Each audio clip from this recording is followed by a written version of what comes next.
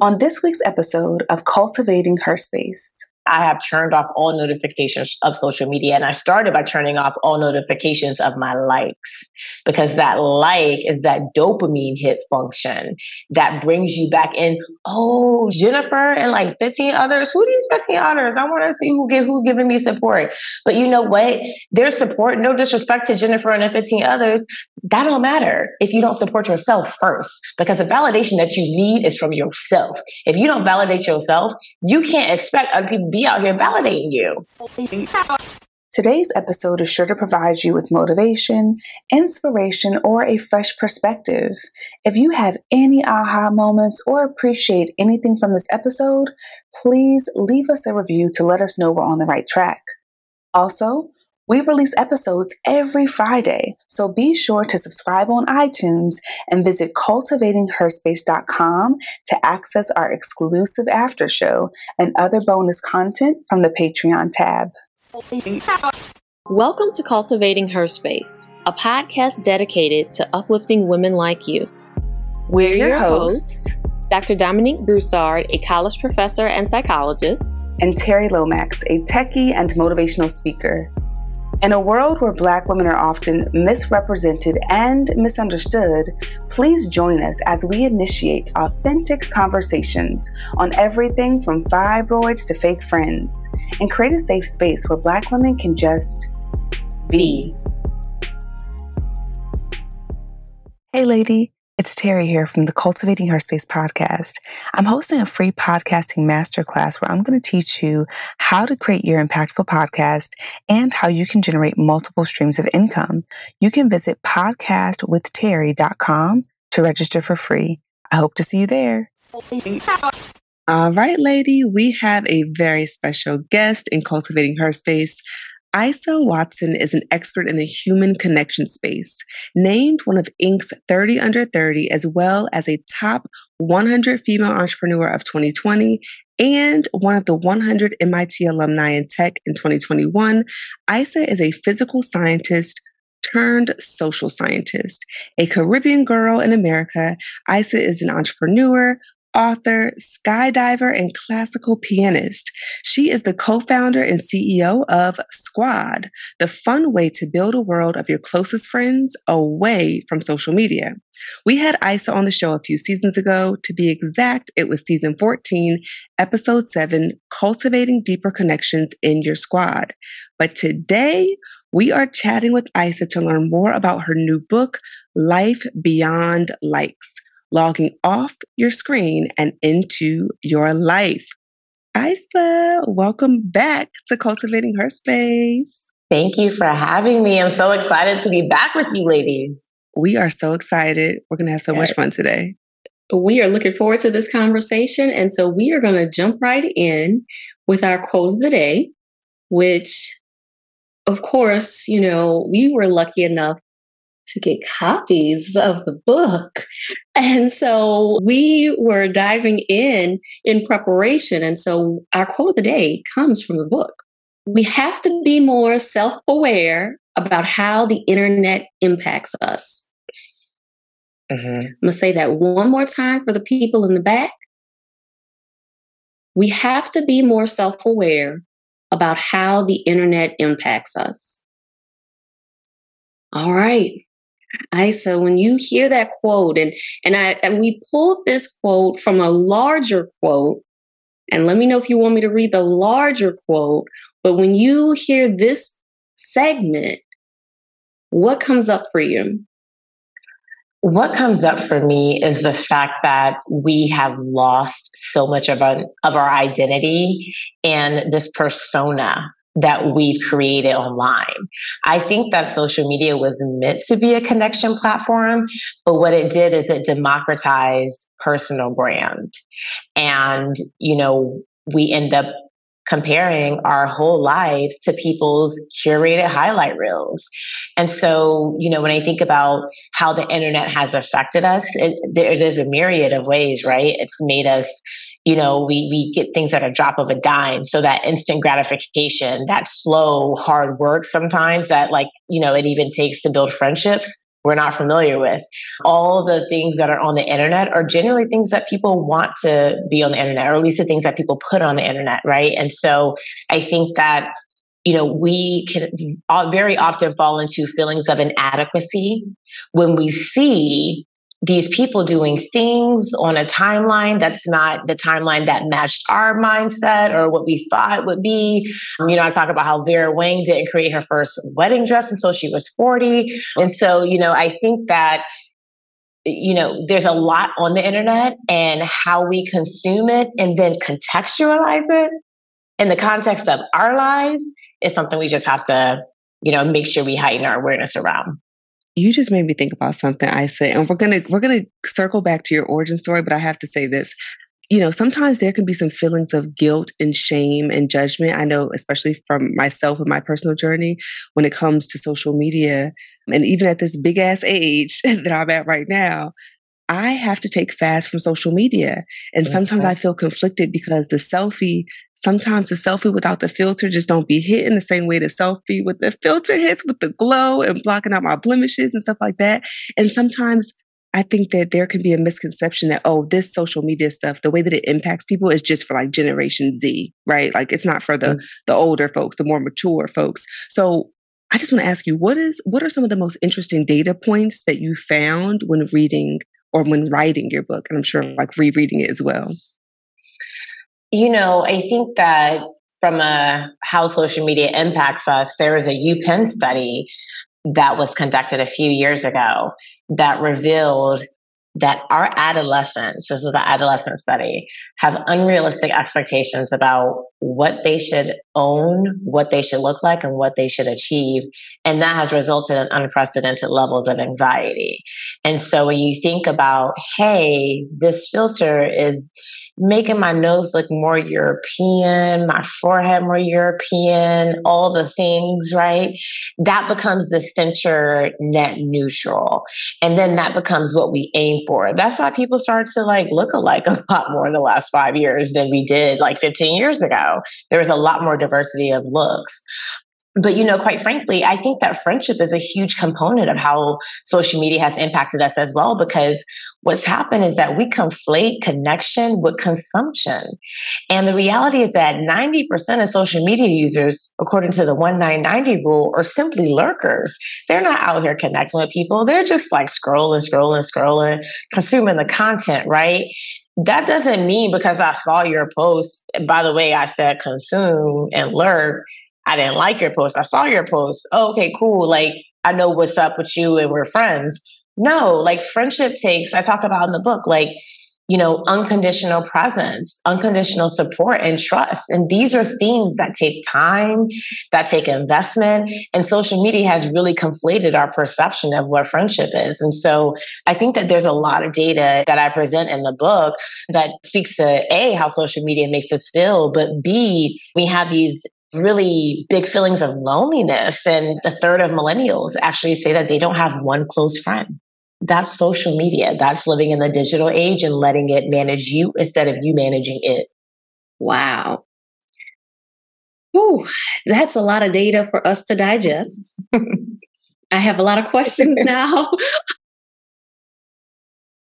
We would like for you to share with our audience your origin story. And you talk about, throughout the book, you weave in pieces of your origin story, which I found was beautiful, and how you use your own life experiences to illustrate certain points around social media.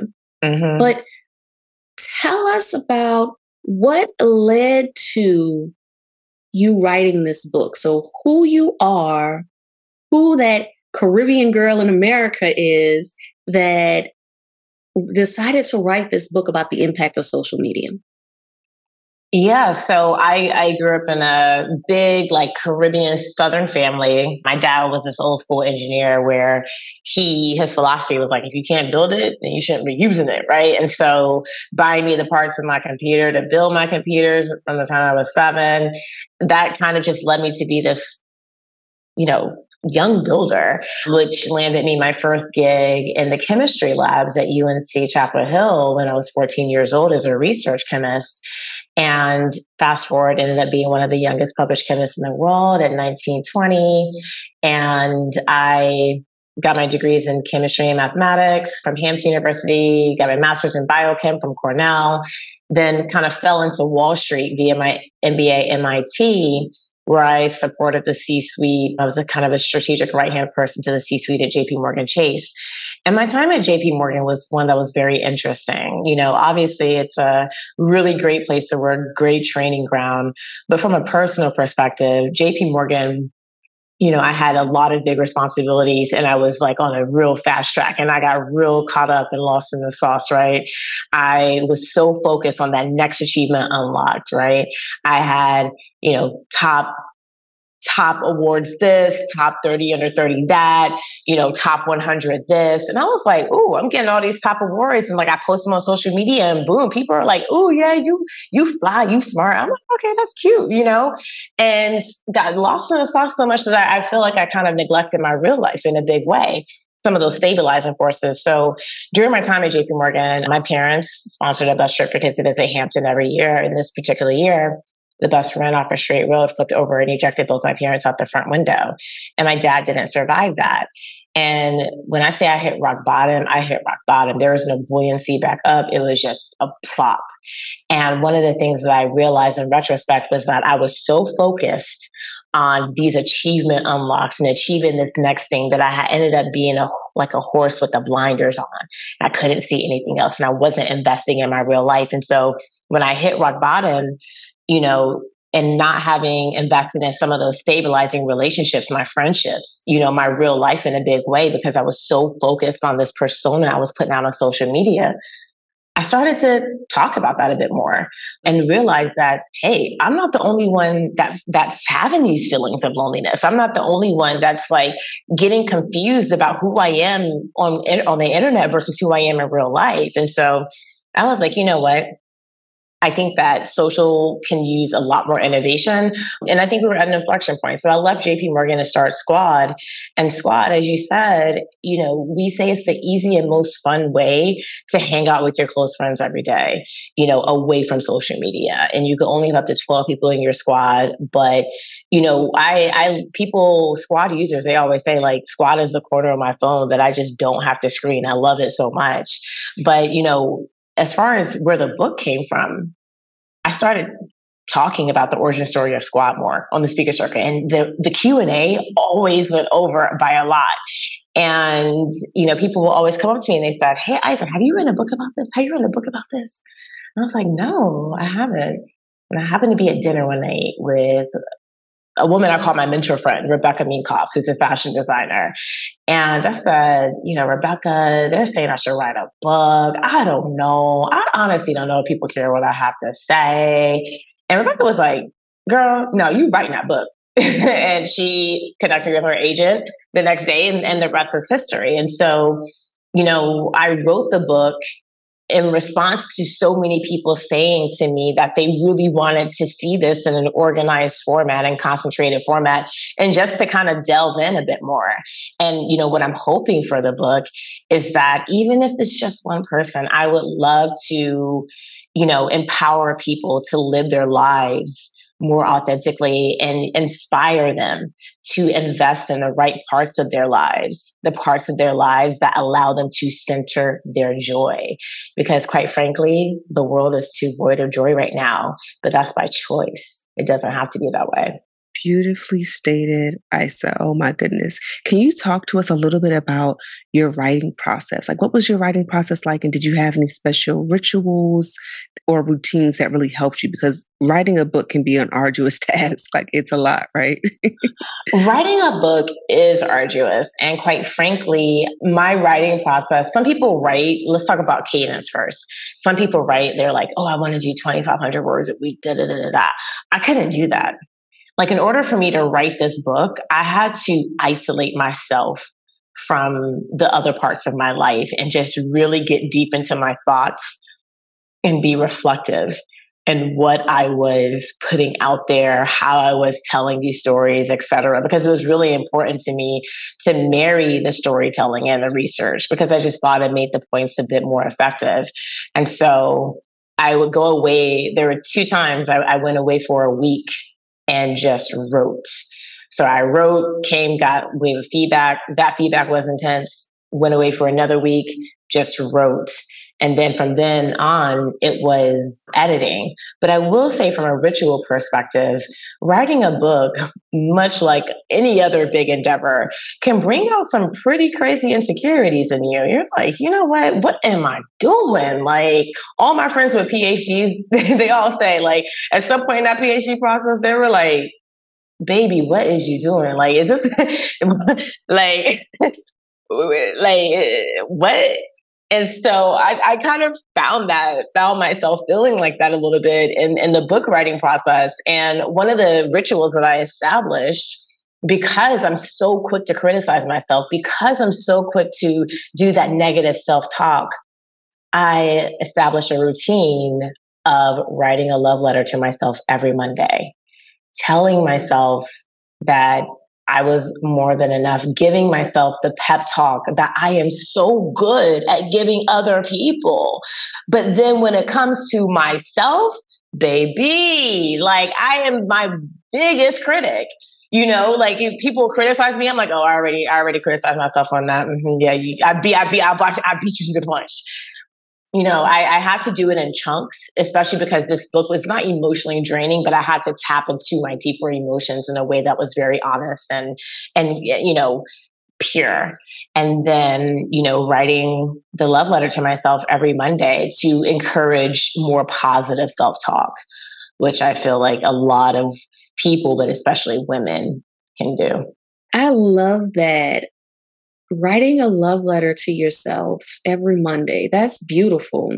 And I think what you brought up is a very real point, right? That when you are writing, and when you mentioned like your friends with PhDs, like, it immediately brought me back to writing my dissertation and just what that process was like, and then getting a PhD in that process, and just that constant, and various points throughout my career, that questioning of, what am I doing? Do I belong here?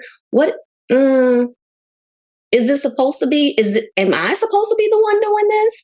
And so I love that idea of writing that love letter to yourself to serve as that reminder that, yes, you are this thing that you are doing right now is what you're supposed to be doing. Mm-hmm. And that this is for you. And when you think about that part of that process of having to be kind of introspective, right? Because as you, throughout the book, like I mentioned earlier, you share parts of your personal experiences with social media. Mm-hmm.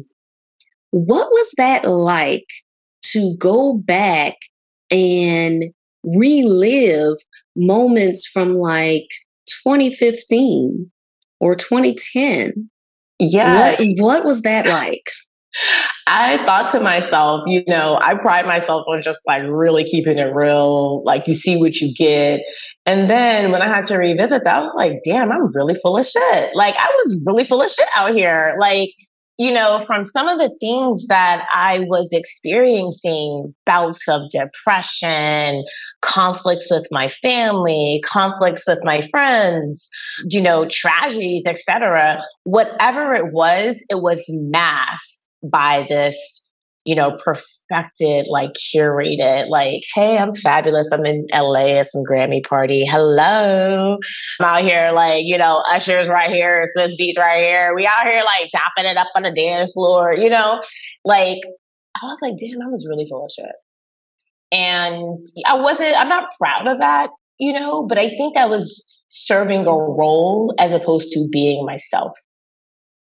And I right now, first of all, I'm not really a big poster on social media. I'm not a big consumer. I don't even scroll on Instagram, to be honest. But I post whatever I want to post because I feel like posting it. If it gets likes, it gets likes. If it doesn't, it doesn't. But what I will tell you is that I have turned off all notifications of social media. And I started by turning off all notifications of my likes, because that like is that dopamine hit function that brings you back in. Oh, Jennifer and like 15 others. Who are these 15 others? I want to see who giving me support. But you know what? Their support, no disrespect to Jennifer and the 15 others, that don't matter if you don't support yourself first, because the validation that you need is from yourself. If you don't validate yourself, you can't expect other people to be out here validating you. And so it's not that like, I don't care that Jennifer and 15 others like myself, but like I put this stuff out there because I feel good about what I put out there. And that's it. And so my relationship with social media is so much more, it's just different. And I am showing up I'm walking the walk that I thought I was walking, or that I told myself I was walking earlier when I was just full of shit. You just answered the question I was going to ask you, and I have a bunch more. I'm looking at your book right now, and one of the quotes that I just want to call out here, Isa, is the following. So it says, "Our real lives are messy as fuck." And when I say messy, I mean really, really messy. To drive the point home, check out a few things that happened in my life between 2010 and 2015. And so you begin to list off, parting ways with your childhood best friend, having a really messy breakup that left you embarrassed, being depressed, dropping out of the PhD program at Cornell, all of these things, right? And then you start to talk about the amazing things on social media, like 30 under 30, right? Top 100 MIT alumni in tech. On a dance floor with Usher, all these things. I wanted to ask you, let me just say, your transparency and your honesty is liberating and powerful. And even as you're speaking, I'm on mute so I don't interrupt, because I'm just making all this noise over here. I'm like, oh my gosh, me too. It's not just me, right? It's just so liberating for others. So you talked a bit about some of the boundaries you have in place with social media. You talked a bit about your relationship to social media and how you engage. What would you say to those folks that find themselves with thousands of likes, thousands of friends? They lit on social media, but they're lonely in real life. They haven't cultivated those friendships. So in addition to squad, because that's definitely one option, what are some other ways that those people can re-engage with their real life and cultivate those relationships if they've kind of fallen off track? It's funny you say that, because some of my most lonely friends are the ones with millions of followers on social media. And they're like, they got all the following, they got all the sponsorships, all the things and the things. And then like we catch up and we chop it up, and they're like, girl, I'm so like depressed, I'm lonely, all the things, right? And so that's always that when I first kind of started to see that pattern, it struck me, But one of the things that I have always said is that there is power and love and comfort in true, genuine connection. The issue that we face is that we have become not just, lazy, so to speak, about maintaining our friendships and investing in those. But we've also become addicted to social media and the dopamine that we get. And so if we're going to keep it a buck, what I'm saying? If your Uncle Johnny is a crackhead, right? And, like somebody over here is doing something else, Uncle Johnny going to focus on the crackhead stuff he going to do, even though he knows like this other healthy stuff over here is, more helpful for him. Right? Once you get that addiction, especially like I said, from that dopamine, from that hit, and keep in mind, the people who grew to like millions of followers, they grew getting likes and shares and engagement and all the things, and they know what drives that engagement.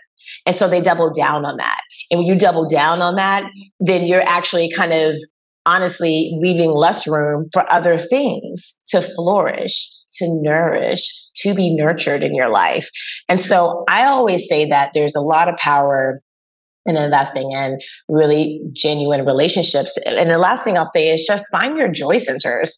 A lot of people don't even think to try different things. Like I used to travel all the time. I'd be like, oh, my God, friends go to Germany. And that was like my replenishment. Now I'm like, child, traveling exhausts me. I've been to 40 countries. I don't need to go to no more countries as much as I used to, right? I'd be out the country every year because, America. And then at one point, I really loved, let's say, like playing tennis or other sports. And now I'm a skydiver. I, train, I jump out of planes every other weekend. And I have such a meditative space when I jump out of a plane because I'm looking down at the world and the view is just something that is unreal that you just can't experience unless you just jump out of a plane. And the one thing that I think to myself, I'm like, man, you see that ground down there? Look at all them ground problems and people. God, I'm up here, like I'm chilling. I'm like, I found my meditative space. And so, but I had to invest in like trying a bunch of different stuff to find my joy centers, right? The joy centers are beyond just going to brunch with your girlfriends. And sometimes the joy center is rest. One of the reasons me and one of my ex-boyfriends did not really make it is because he didn't understand the concept of rest. It's like, I don't need to have like an alarm at 6 a.m. on a Saturday to like be productive and get the laundry done and to like do what? Do nothing at noon? Like, nah, bruh, I need rest. Okay. And so, I think that it's the friendship, it's the finding your joy centers. Those are the things that I think will deliver, huge returns on people's joy and happiness. That is so powerful. It's like literally relearning how to be a human, like in real life and not for, focus on this persona on social media. And I resonate with that so much. I think about my happiest moments. They're off social media and usually when I'm taking a fast from social media. So thank you for just offering these amazing tips. Now, Isa, if you remember from last time, as a point in the interview, we shifted up the energy a little bit. And we want to do that again this time. And because we recognize, appreciate, and celebrate the multifaceted woman, and we believe that it's okay to be bougie and classy and ratchet, you can still be elegant and dance to strip club music if you so choose. So we want to invite you to the OU Blatchet segment. So Isa, do you take on the challenge? Absolutely. Let's do it. All right. So just like last time, we're going to ask you 3 questions. We're going to share 3 sentence completions, and we have a photo pulled up of you on social media. We actually have 1 photo today, and I think you're going to love this photo. And we want you to share more context about this photo that we would not know just by looking at it. So we're going to jump on into the first question. And this question is, what song gets you on the dance floor at the club or party? What's that one song where you're like, oh, I'm about to go. Get on my level. What? Get on my level. Who? Get on my level. You would never, ever. I'm trying not to cuss. Get on my level. What? Get on my level. Hey. When I used to like be in corporate America and people were messing with me, I would blast it and I like get on my level. Okay. But yeah. I love it. Yes. I love that. Okay. What's your favorite hairstyle on yourself? Ooh, child. Honestly, I think the bob. I haven't worn a bob in so long, and I'm like, okay, she's cute, she's sexy, she do all the things, she versatile. I love the versatility and I love the edginess. And I think for a long time I tried to, mask my edginess. But I'm walking in all of my truths, and if it's too much for anyone, they can just choke. Boom. Period. Just like that. And that vibe is given. Y'all got to come into Patreon to see this vibe because it's the body for me. It's the healthiness for me. It's just flowing. Okay. I see. Our last question in this segment, Isa, is what's the best compliment you've ever received? The best compliment I've ever received, hands down, is that you are such a vibe and I love your energy. Because I think that we focus so much on these accolades and all the things. And honestly, these accolades, they're a commodity. But when you shift the energy in a room and you shift the energy of a person and what they're experiencing and feeling in a given day, honey, I'm like, you know what? I appreciate you. Because I really just try to show up as myself. I'm not like, yo, let me bring in this energy to the room, But the fact that a lot of people respond to me like that, it's very I don't know, it's like endearing to me. You're also really funny. I low-key feel like you should do comedy. Like, you are hilarious. Yeah. Yes. Yeah. When you said that was your that was the compliment, like, and I felt that. I was like, yes, you are such a vibe. Yes. I try. It's so funny. My mom was like, yo, this lady from church called me and said you was funny. And I was like, what? I'm like, are you hating today? Are you hating today? Because you need to go back to church and apologize for the unkind words. Please don't hate. So. Total comedian. I see it. And so now we will move to sentence completion. Okay. If you asked me to cook a meal, I'd make cauliflower rice with peas and burnt sage butter salmon. Okay. Oh, I need explanation. That sounds really delicious. It's my go-to. I don't like to eat a lot of carbs, but I like carbs where I can cheat, right? So cauliflower, sweet potato, healthy carbs, things like that. But I'm Caribbean, so we eat a lot of rice and peas and green peas, right? And so mix that in, burnt butter sage. So take the sage, butter, cook the salmon, and then actually I then take the butter that's left and put it a little bit over the cauliflower peas. Yeah, it's very easy, but it's like super elite. Like I can invite Barack and Michelle over and they'd be like, "There's one of this," you know what I'm saying? And they got their own chefs, but they will love this. It's hitting. I love that. I'm like, where are you located again? I said, just in case we need to meet up for dinner, because that sounds amazing. Okay, I'm in Brooklyn. Oh, damn. Okay, we got to go to the East Coast now. We got to go to the East Coast, girl. Yeah, we got that. We're gonna make that happen. So this next one, get ready for this next sentence completion, Isa. So the sentence completion is blank would make me go from 0 to 100 real quick. It's the lack of accountability for me.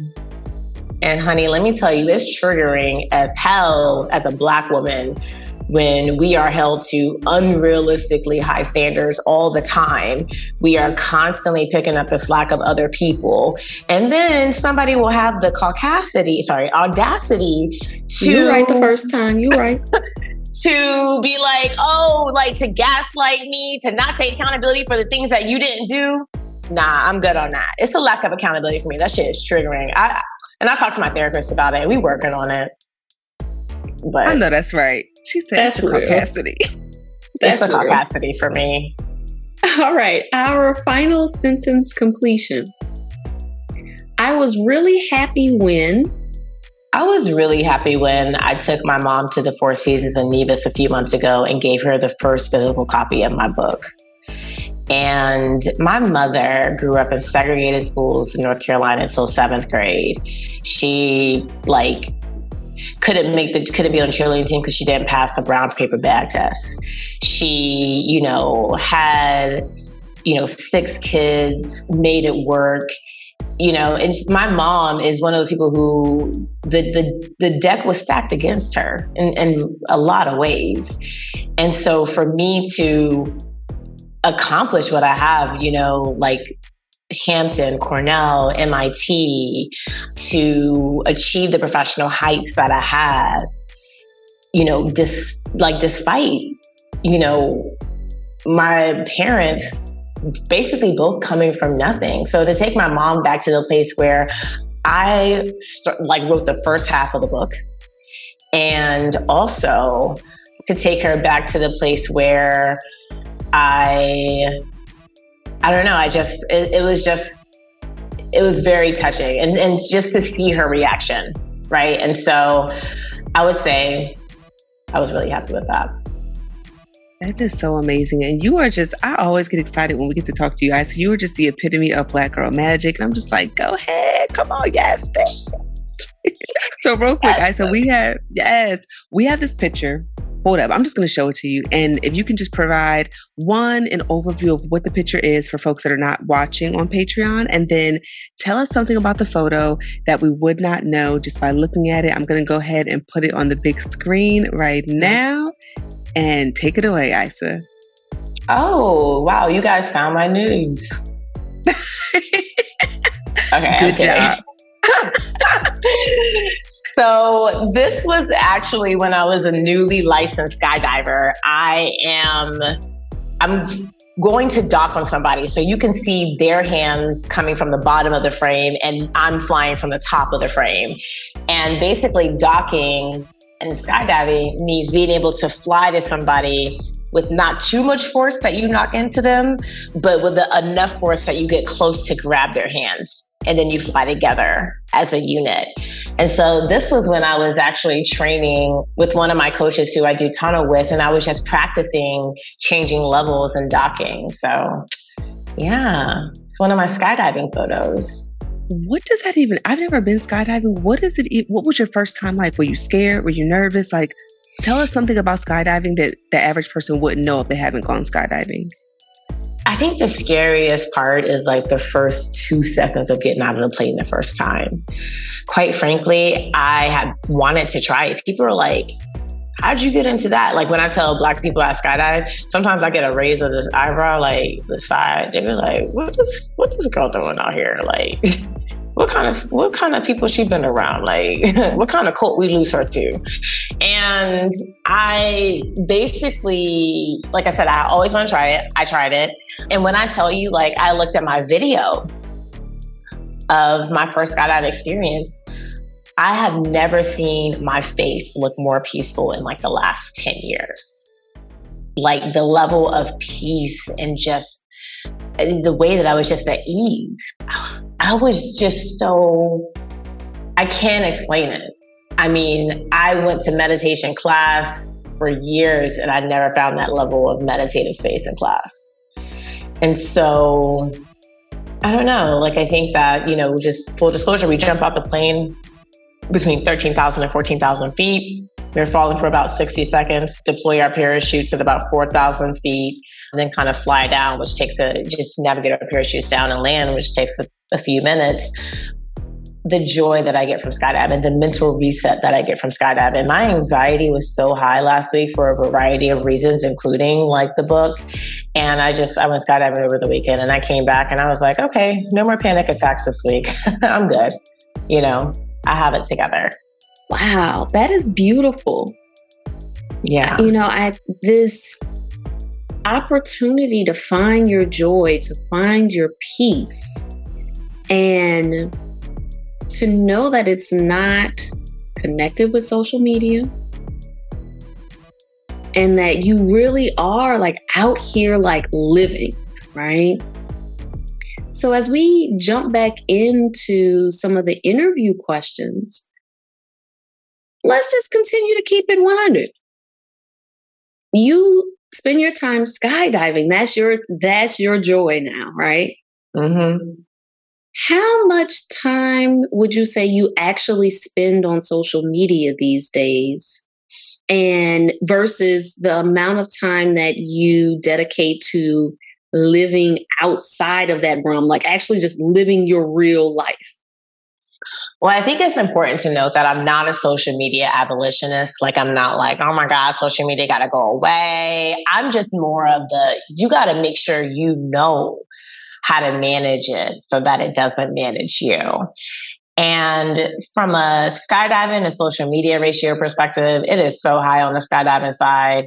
Like I think I probably am on Twitter the most because I'm like looking at what's trending. I'm like, oh, Kyrie got traded to the Mavericks. Okay, cool, bet, whatever. Or okay, the people in California, like this is what's going on with the weather. But like Instagram, I never scroll. I only go to Instagram because my friends DM me. And I DM them back.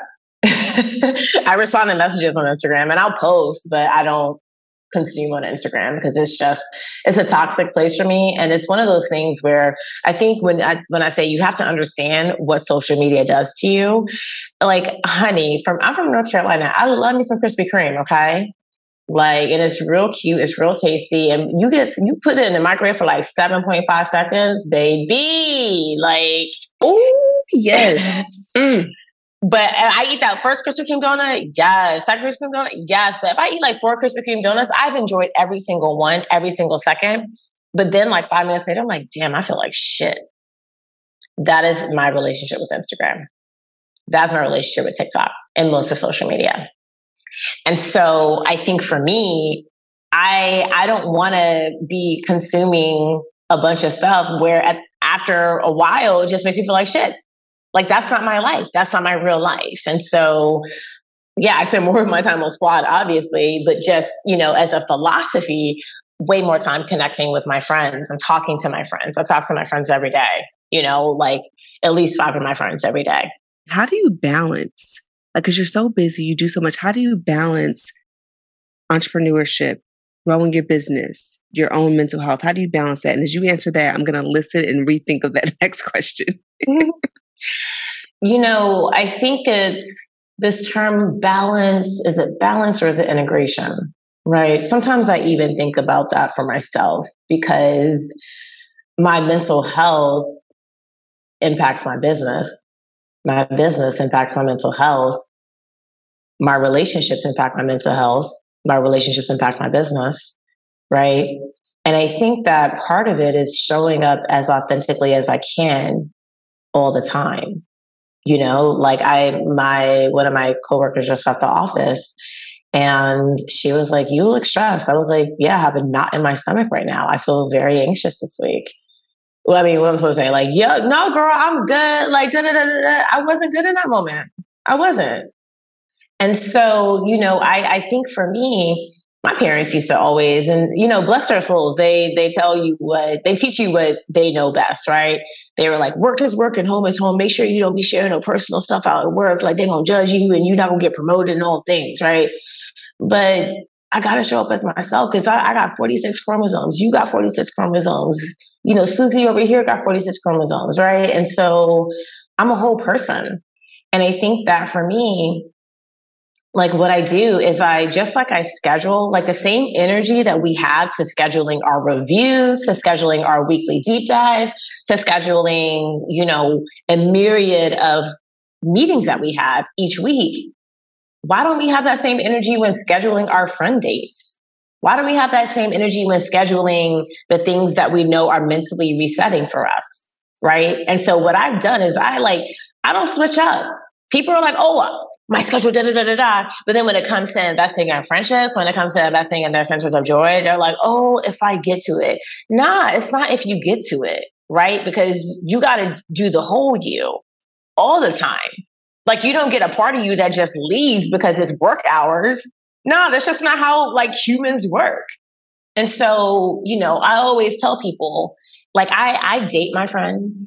I learned this from my best friend Kizzy, but I make all my friends take a love language quiz and I understand what's the love language they accept and what's the love language they speak, right? Some of my friends are really big gift friends and I send them things when I send them small things when they're feeling bad and they love it, right? I'm not a gift person. So it's but I'm trying to speak their love language. And some of my friends are acts of service people. So I'm like, you know what? I'm going to send a TaskRabbit person over to handle this thing that you've been complaining about, girl. I got you.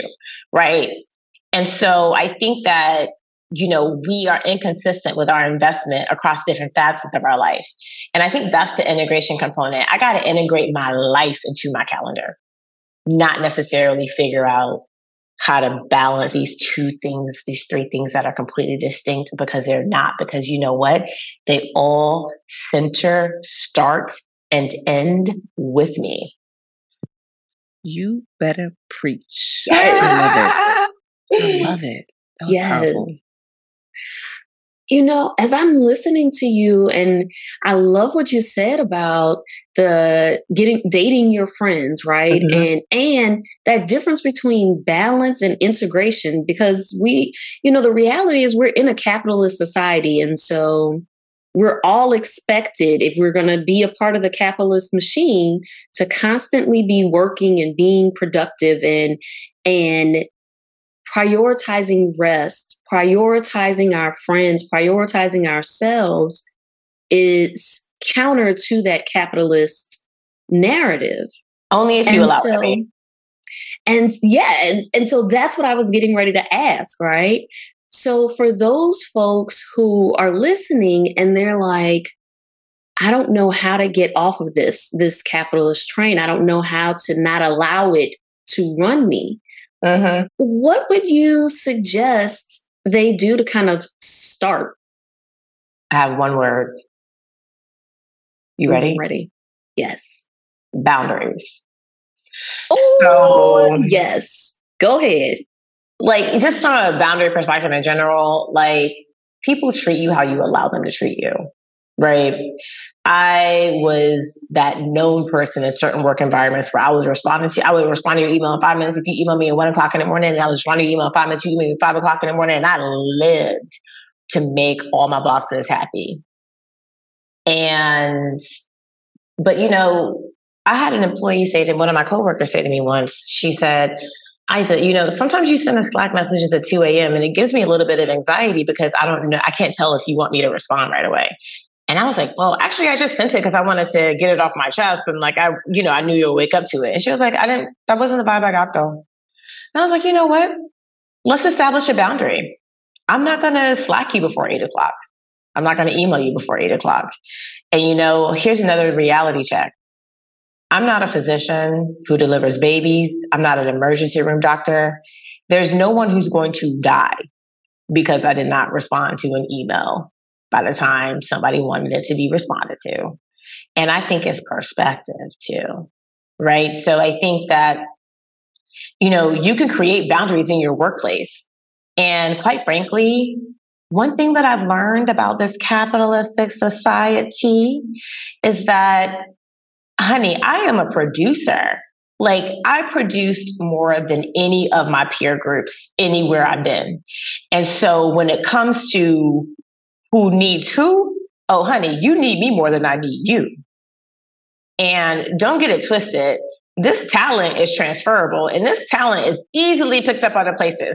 So if you're not going to be out here treating me like I'm a whole human working for you and that I'm better producing for you when I'm happier and more well integrated, then I'm sorry that you're so short-sighted, because let me tell you, I left a job once and they had to hire 2 people that they paid 50% more each just to do the job that I was doing. So honey, you had me at a discount. Don't get it twisted. I know my worth. I know my value. And what I'm going to do is, in this capitalistic society, I'm not going to let you sit here and gaslight me like I'm supposed to just be slaving away for you like all the time, as if I don't produce a lot of good work.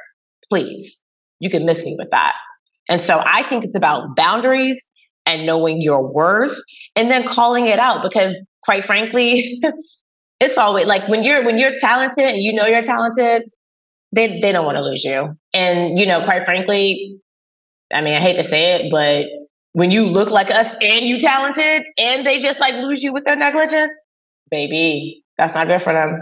But that's something that they got to deal with. That's not my problem. Exactly. Sis got options, okay? She said, y'all need me more than I need you. Come on. I love it. That's how we have to be, though. And as I thought about the other question that I wanted to ask you, and I know we're coming to a close, but I feel like we can talk to you all day. You talked a bit about writing those love letters to yourself on Mondays. What are some of the other ways that you validate yourself? Because many people go to social media for that validation. They post that picture in the morning to get those likes to start their day off, right? What are you doing behind the scenes to validate yourself? So a few things, right? Dr. Brene Brown, she's one of my favorite psychologists. I'm gonna meet her one day. We're gonna have a good glass of wine together. We're gonna like chop it up. But she points out that we live in a time of scarcity. So the first thing we think about when we wake up in the morning is, man, I didn't get enough sleep. The last thing we think about before our head hits the pillow is, dang, I didn't get enough done. And, that is your most vulnerable time of the day, because of the scarcity mindset. And so I don't use social media in the morning. I don't even really use technology like that. And right before I go to bed, because I need to be grounded in my own life and not in a scarcity moment being super concerned with what everybody else is doing and achieving with their life. That's one. Another thing is that when I wake up, I'm very much a no technology person. My phone's over here. I read a daily devotional for women, right? It's just okay, let me get on my 2 feet. I also, I get up, I do 25 push-ups, then I get up and I do my daily devotional. And I'm like, all right, because I get my blood pumping. I'm like, all right, cool. I'm up, let's go. And that's also very helpful. And the last thing I'll do is, I have a check-in with myself, and I'm like, Isa, what's the gap you're feeling? What is the insecurity you're feeling now, right? And I will take a Post-it and write a counter to that and put it right by my door. So I walk past it multiple times a day. For instance, the one on my door right now, in an orange Post-it, it says, Isa, you can't control what you can't control. So focus your energies on what you can control and delve deeper to make a difference there, because I can't allow this pressure to take over me, right? And so I think those are some of the things. And I honestly, the biggest point I have there is also experiment with what works for you, right? I think that people don't experiment enough in general. They're like, oh, I tried that. It didn't work so much. So, experiment. That is beautiful. Thank you. The therapist in me was loving all of that, all of your tips. I was like, yes, yes.